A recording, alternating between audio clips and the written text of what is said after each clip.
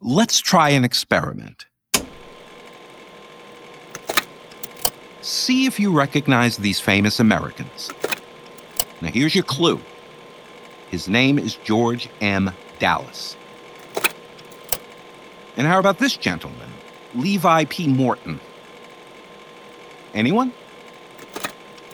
Charles C. Dawes? Henry Wilson? Thomas Hendricks? Okay, well, they were all U.S. vice presidents. Now, let's try some other famous Americans. Anyone? Millie? Yes, belonging to George H.W. and Barbara Bush. And this? Sonny and Bo. The Obama's dogs, Sonny and Bo. How about... Oh, that's FDR's dog. Franklin Roosevelt, Scotty, Fowler, good. Not to disparage those who've served as vice presidents, but the role of a first dog has become a tough act to follow. After all, they make better photo ops. They have more access to the president. And if they make number one on the Oval Office rug, it's only a 2-day story. I'm Bud Bacone. Put on your A-Pass as we tour a couple of centuries worth of presidential dogs.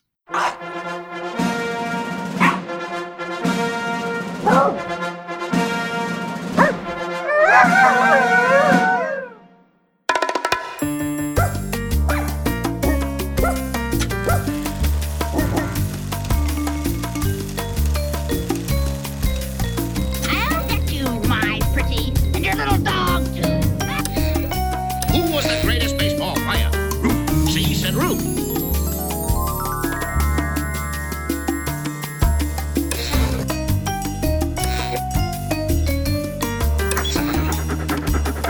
Down and Back. Tales from the AKC archives. Cookies with Bud Bacone. January 20th, 2017, Inauguration Day. If you happen to be wandering around the White House, you'd notice something very different. No dog. Unusual, but not unprecedented. More about that later. It's worth mentioning that over the centuries, the White House might have felt more like an ark than a home. This building in its time has been home to sheep, horses, birds, cattle, rabbits, cats, and grizzly bear cubs. It's possible but unverified that John Quincy Adams kept an alligator in the East Room for a time, a gift from the returning hero and everyone's favorite fighting Frenchman, the Marquis de Lafayette. But it's the long, seldom broken line of chief executive canines that evokes rich stories and lively personalities, including some presidential dogs that never set paw in the White House. Let's start with the Revolution. Whoa, whoa, whoa, whoa, whoa, whoa. Not paying that royalty.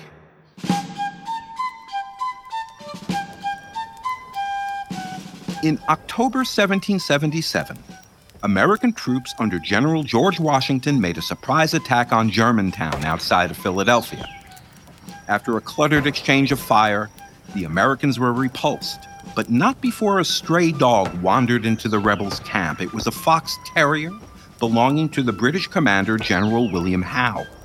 Tradition has it that Washington was strongly urged to leverage the find into some sort of concession from Howe, but Washington, ever the gentleman, refused and had the dog returned to his counterpart under a flag of truce. And with it, a note. Among Washington's papers today is a draft of the letter in the hand of his military aide, Alexander Hamilton. Hey. We talked about this.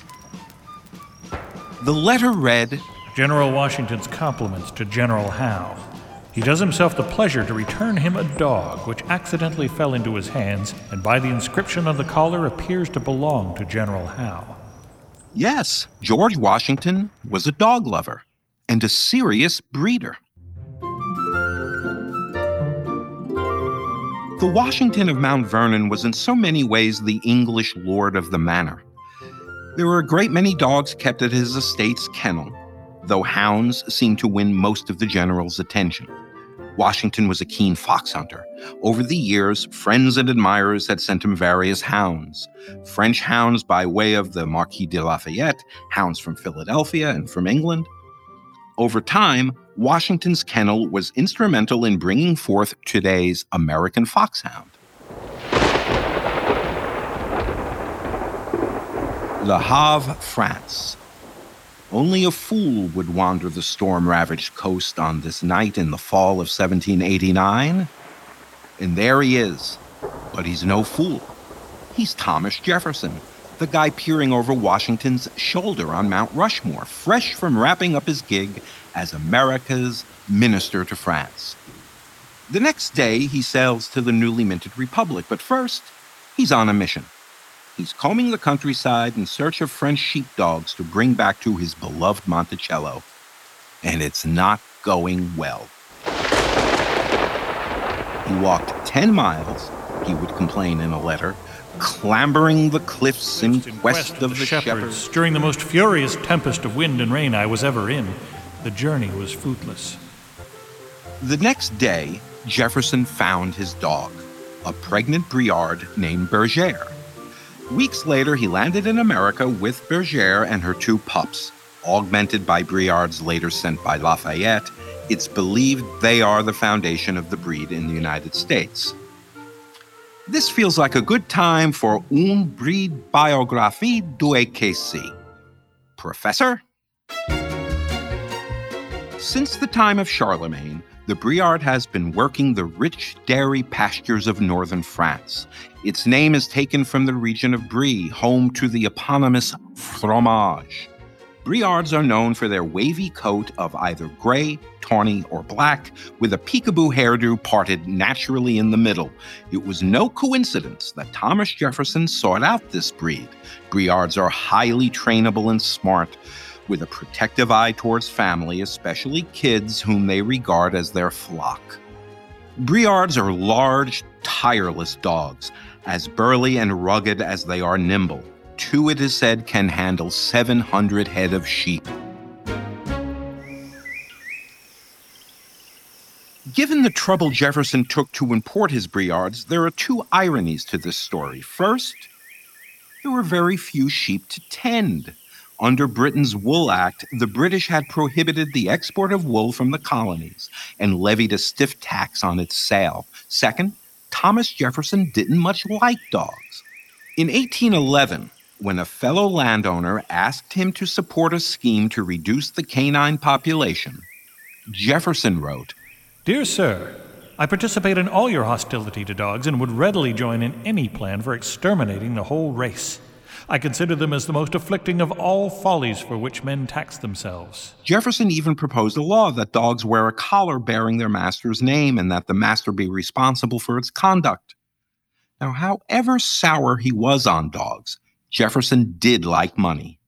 He knew that the end of British rule meant the end of the Wool Act, which had all but stifled America's wool industry in favor of Britain. Now, Americans would be raising a lot more sheep, and there would be a demand for first-class herding dogs. His Briards were a shrewd choice. Though there's no evidence that Jefferson's herders roamed the White House, dogs had already taken their place here at old 1600 Pennsylvania Avenue. Hey, it's open. That's 1803 for you. Hello? Prior to Jefferson, John Adams had become the second president, but the first to inhabit the White House, then called the Executive Mansion. When he and First Lady Abigail Adams moved in, they brought their 2 mixed-breed dogs, Juno and Satan. Through the first century and change of America's existence, more presidents than not were dog owners. And if it's all the same to you, we're going to breeze through presidents 4 through 28. Yeah, well, okay, we'll make one stop. Hold it, Josh.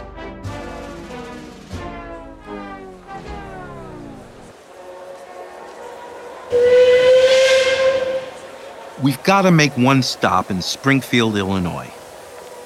It's February 11th, 1861, and that tall guy hopping on the train is Abe Lincoln, off to Washington. Not making the trip is his dog, a beloved mixed breed best remembered for his name, Fido. and very possibly Canine Zero in the story of this famous dog name. A name derived from the Latin fidus, meaning trusty or faithful. As a self-taught lawyer, it's easy to imagine Lincoln coming across quite a few such Latin terms. Fido would never see the White House. Lincoln chose to leave him with a family friend in Springfield. Both died suddenly just a few months apart. With few exceptions, presidents and dogs were the norm. But the role of first dog as we know it today really begins with an Airedale Terrier named Laddie Boy, whose owner was this guy, Warren Gamaliel Harding. Greater assurance is found in the exchanges of simple honesty and directness among men resolved to accomplish as becomes leaders among nations. This tall, athletic terrier, Laddie Boy, not the president, moved into the White House the day after Harding's inauguration, and that week appeared in the first of thousands of press stories, some of which Laddie Boy wrote himself. Please note the air quotes.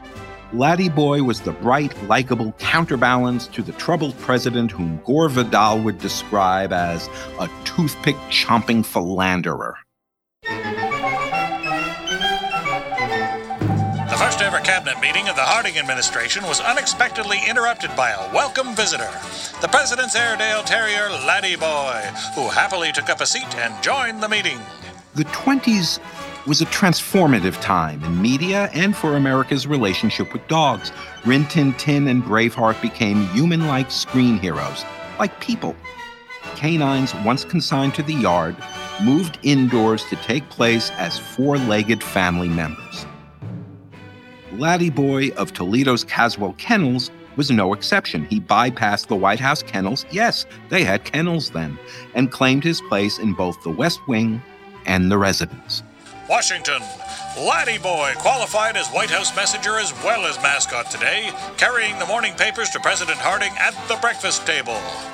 In the White House and across America, dogs migrated from the shed to the bed. When President Harding died in 1923, his famous Airedale Terrier was adopted by the Secret Service agent charged with watching him. By the end of the decade, radio had become an indispensable part of millions of American households. To you from the Ritz Theater in New York City, starring Jack Benny with Mary Livingston, Phil Harris, Dennis Day, and yours truly, Don Wilson. Embracing new media became a job requirement for presidents. And you will faithfully execute the office of President of the United States. And I am certain that on this day, my fellow Americans, And in the 30s, Franklin Roosevelt became the first to master radio. that the only thing we have to fear is fear itself. FDR had many dogs. A bull mastiff named Blaze, two Irish setters named Jack and Jill. He had an English setter, a German shepherd dog, and a Great Dane. But ingrained in history is the memory of the Scottish Terrier he was given in 1940. Named Murray the Outlaw of Fala Hill after a Scottish ancestor, he'd been known to the president and to America as Fala. Scotties being known as compact dogs with a vivid personality and high spirits and a human sort of dignity, Fala was made for media.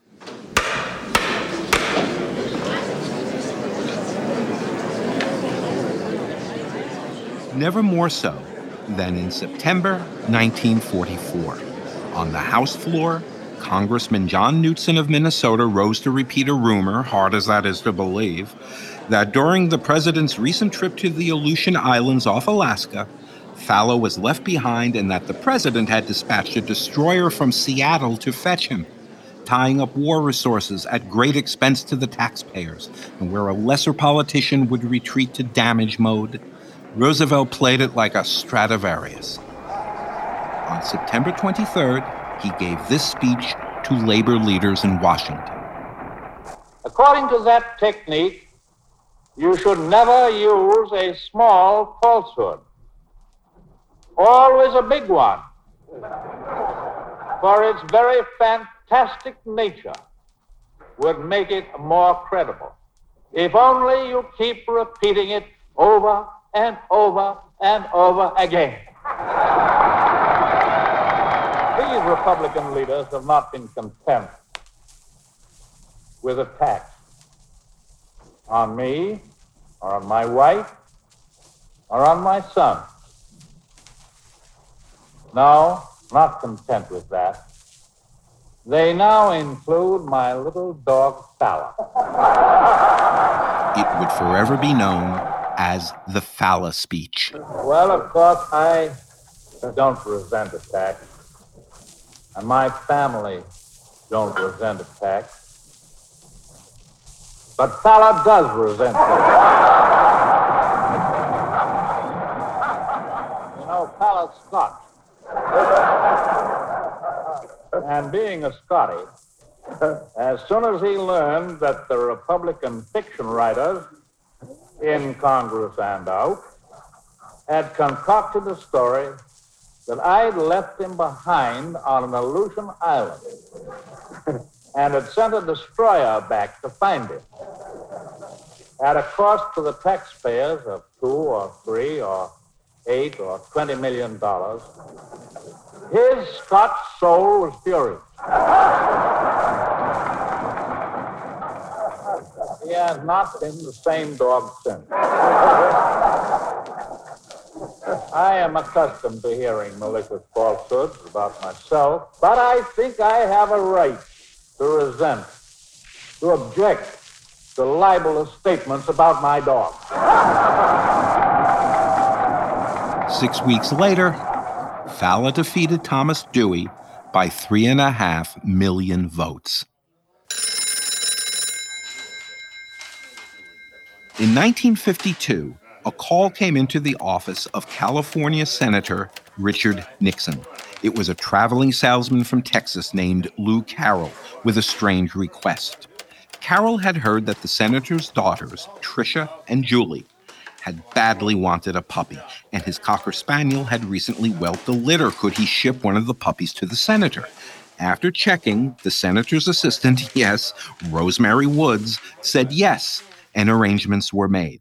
Ike for president, Ike for president, Ike for president, Ike for president. You like Ike, I like Ike, everybody likes Ike for president. Hang out the banner, beat the drum, we'll take Ike to Washington.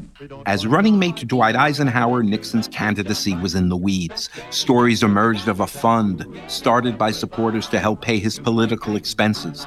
The phrase secret fund was trending, or would have if there had been trending back then.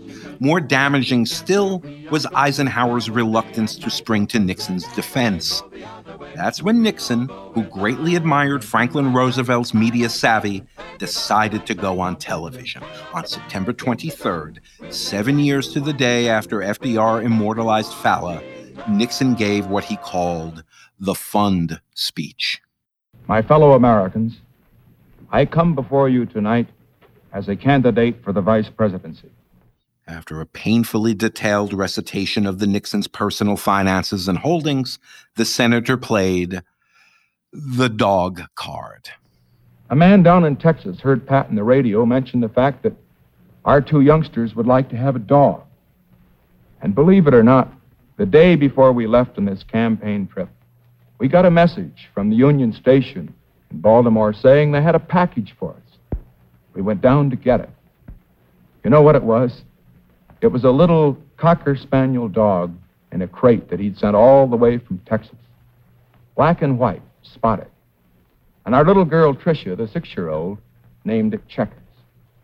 And you know, the kids, like all kids, love the dog. And I just want to say this right now, that regardless of what they say about it, we're going to keep him. Seen today through the lens of Watergate, it's easy to forget that almost single-handedly the 2-month-old Cocker Spaniel had saved the Nixon candidacy.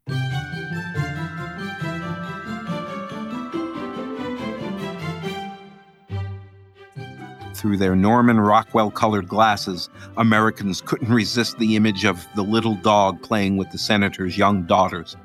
The subsequent outpouring of approval allowed the newly humanized Nixon to remain on the ticket. Ironically, the dog who saved the presidential ticket would never set a paw in the White House. Living to the ripe old age of 12, Checkers died in 1964, 4 years before Nixon won the presidency. His White House dog would be an Irish setter named King Timahoe.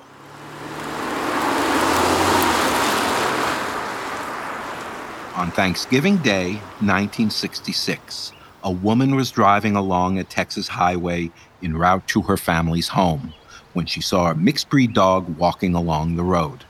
When she called, it came to her. At a nearby filling station, she was told it didn't belong to anyone in the area, so she brought him along to her family's home and introduced it to her father. She was Lucy Nugent. Her father was President Lyndon Baines Johnson. She has a love for dogs, too, and brought him to me when she came to Thanksgiving. In a post-presidential recording, Johnson would recall, "We left word that if the owner ever asked about him, to direct him here. But I'm glad that the owner never missed him, because I surely would if he left me." To punctuate the point, the president and Yuki then performed a duet.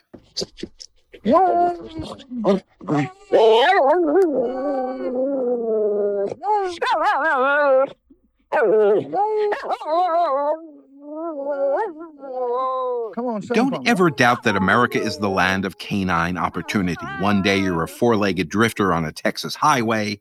The next you're asleep on the floor of the Oval Office.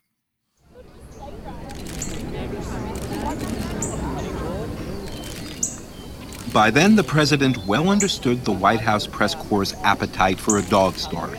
4 years earlier, he had endured the him incident. The suffix "gate" wasn't a thing yet. On an April day in 1964, Johnson showed off his beagles, him and her, to reporters. The president then took him by the ears and raised the dog off its front paws, causing him to yip. Nationwide, dog lovers yipped their disapproval, a sound which would resonate through his presidency. Today, it's White House custom for dogs to take their place as celebrities. Gerald Ford had his golden retriever Liberty. George H.W. Bush's English Springer Spaniel Millie became a best-selling author. George W. Bush's Scottish Terriers Barney and Miss Beasley became White House videographers.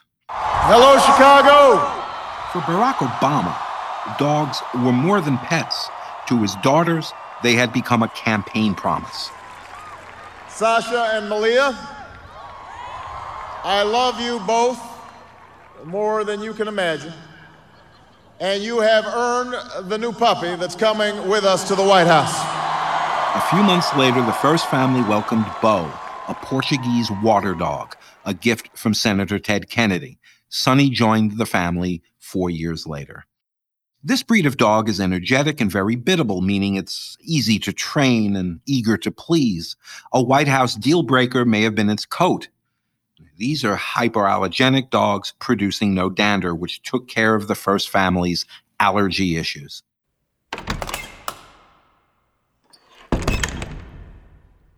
Which brings us back here to the White House. Dogless, not for the first time, but for the first time in some 7 decades, since Harry Truman. The diplomatic reception room on the ground floor, and the blue room and my study on the second floor are all oval rooms. It's a beautiful Seems room. the 33rd president took a Jeffersonian view of dogs. When an admirer gave him a Cocker Spaniel puppy called Feller, Truman promptly gave it away to his physician, which effectively busts the myth that Harry Truman originated the quote, "If you want a friend in Washington, get a dog." 1,539 people by count. The history of presidential dogs falls into 2 eras. Through the first half of our history, dogs were important to presidents. Through the second half, they've also been important to the presidency. In the media age, a first dog is a photo op, a social media magnet, and an effective means of humanizing a first family, and almost always with a popularity rating that their commander-in-chief could only dream of. Down and Back, Tales from the AKC Archives. Visit akc.org to learn more about all things dog and find bonus materials for this episode. Follow us on Instagram at American Kennel Club, on Twitter at AKC Dog Lovers, and let us know what you thought of the show. Founded many, many dog years ago, AKC is the recognized and trusted expert in breed, health, and training info. AKC is all about responsible dog ownership and dedicated to advancing dog sports. No humans were harmed while making this show.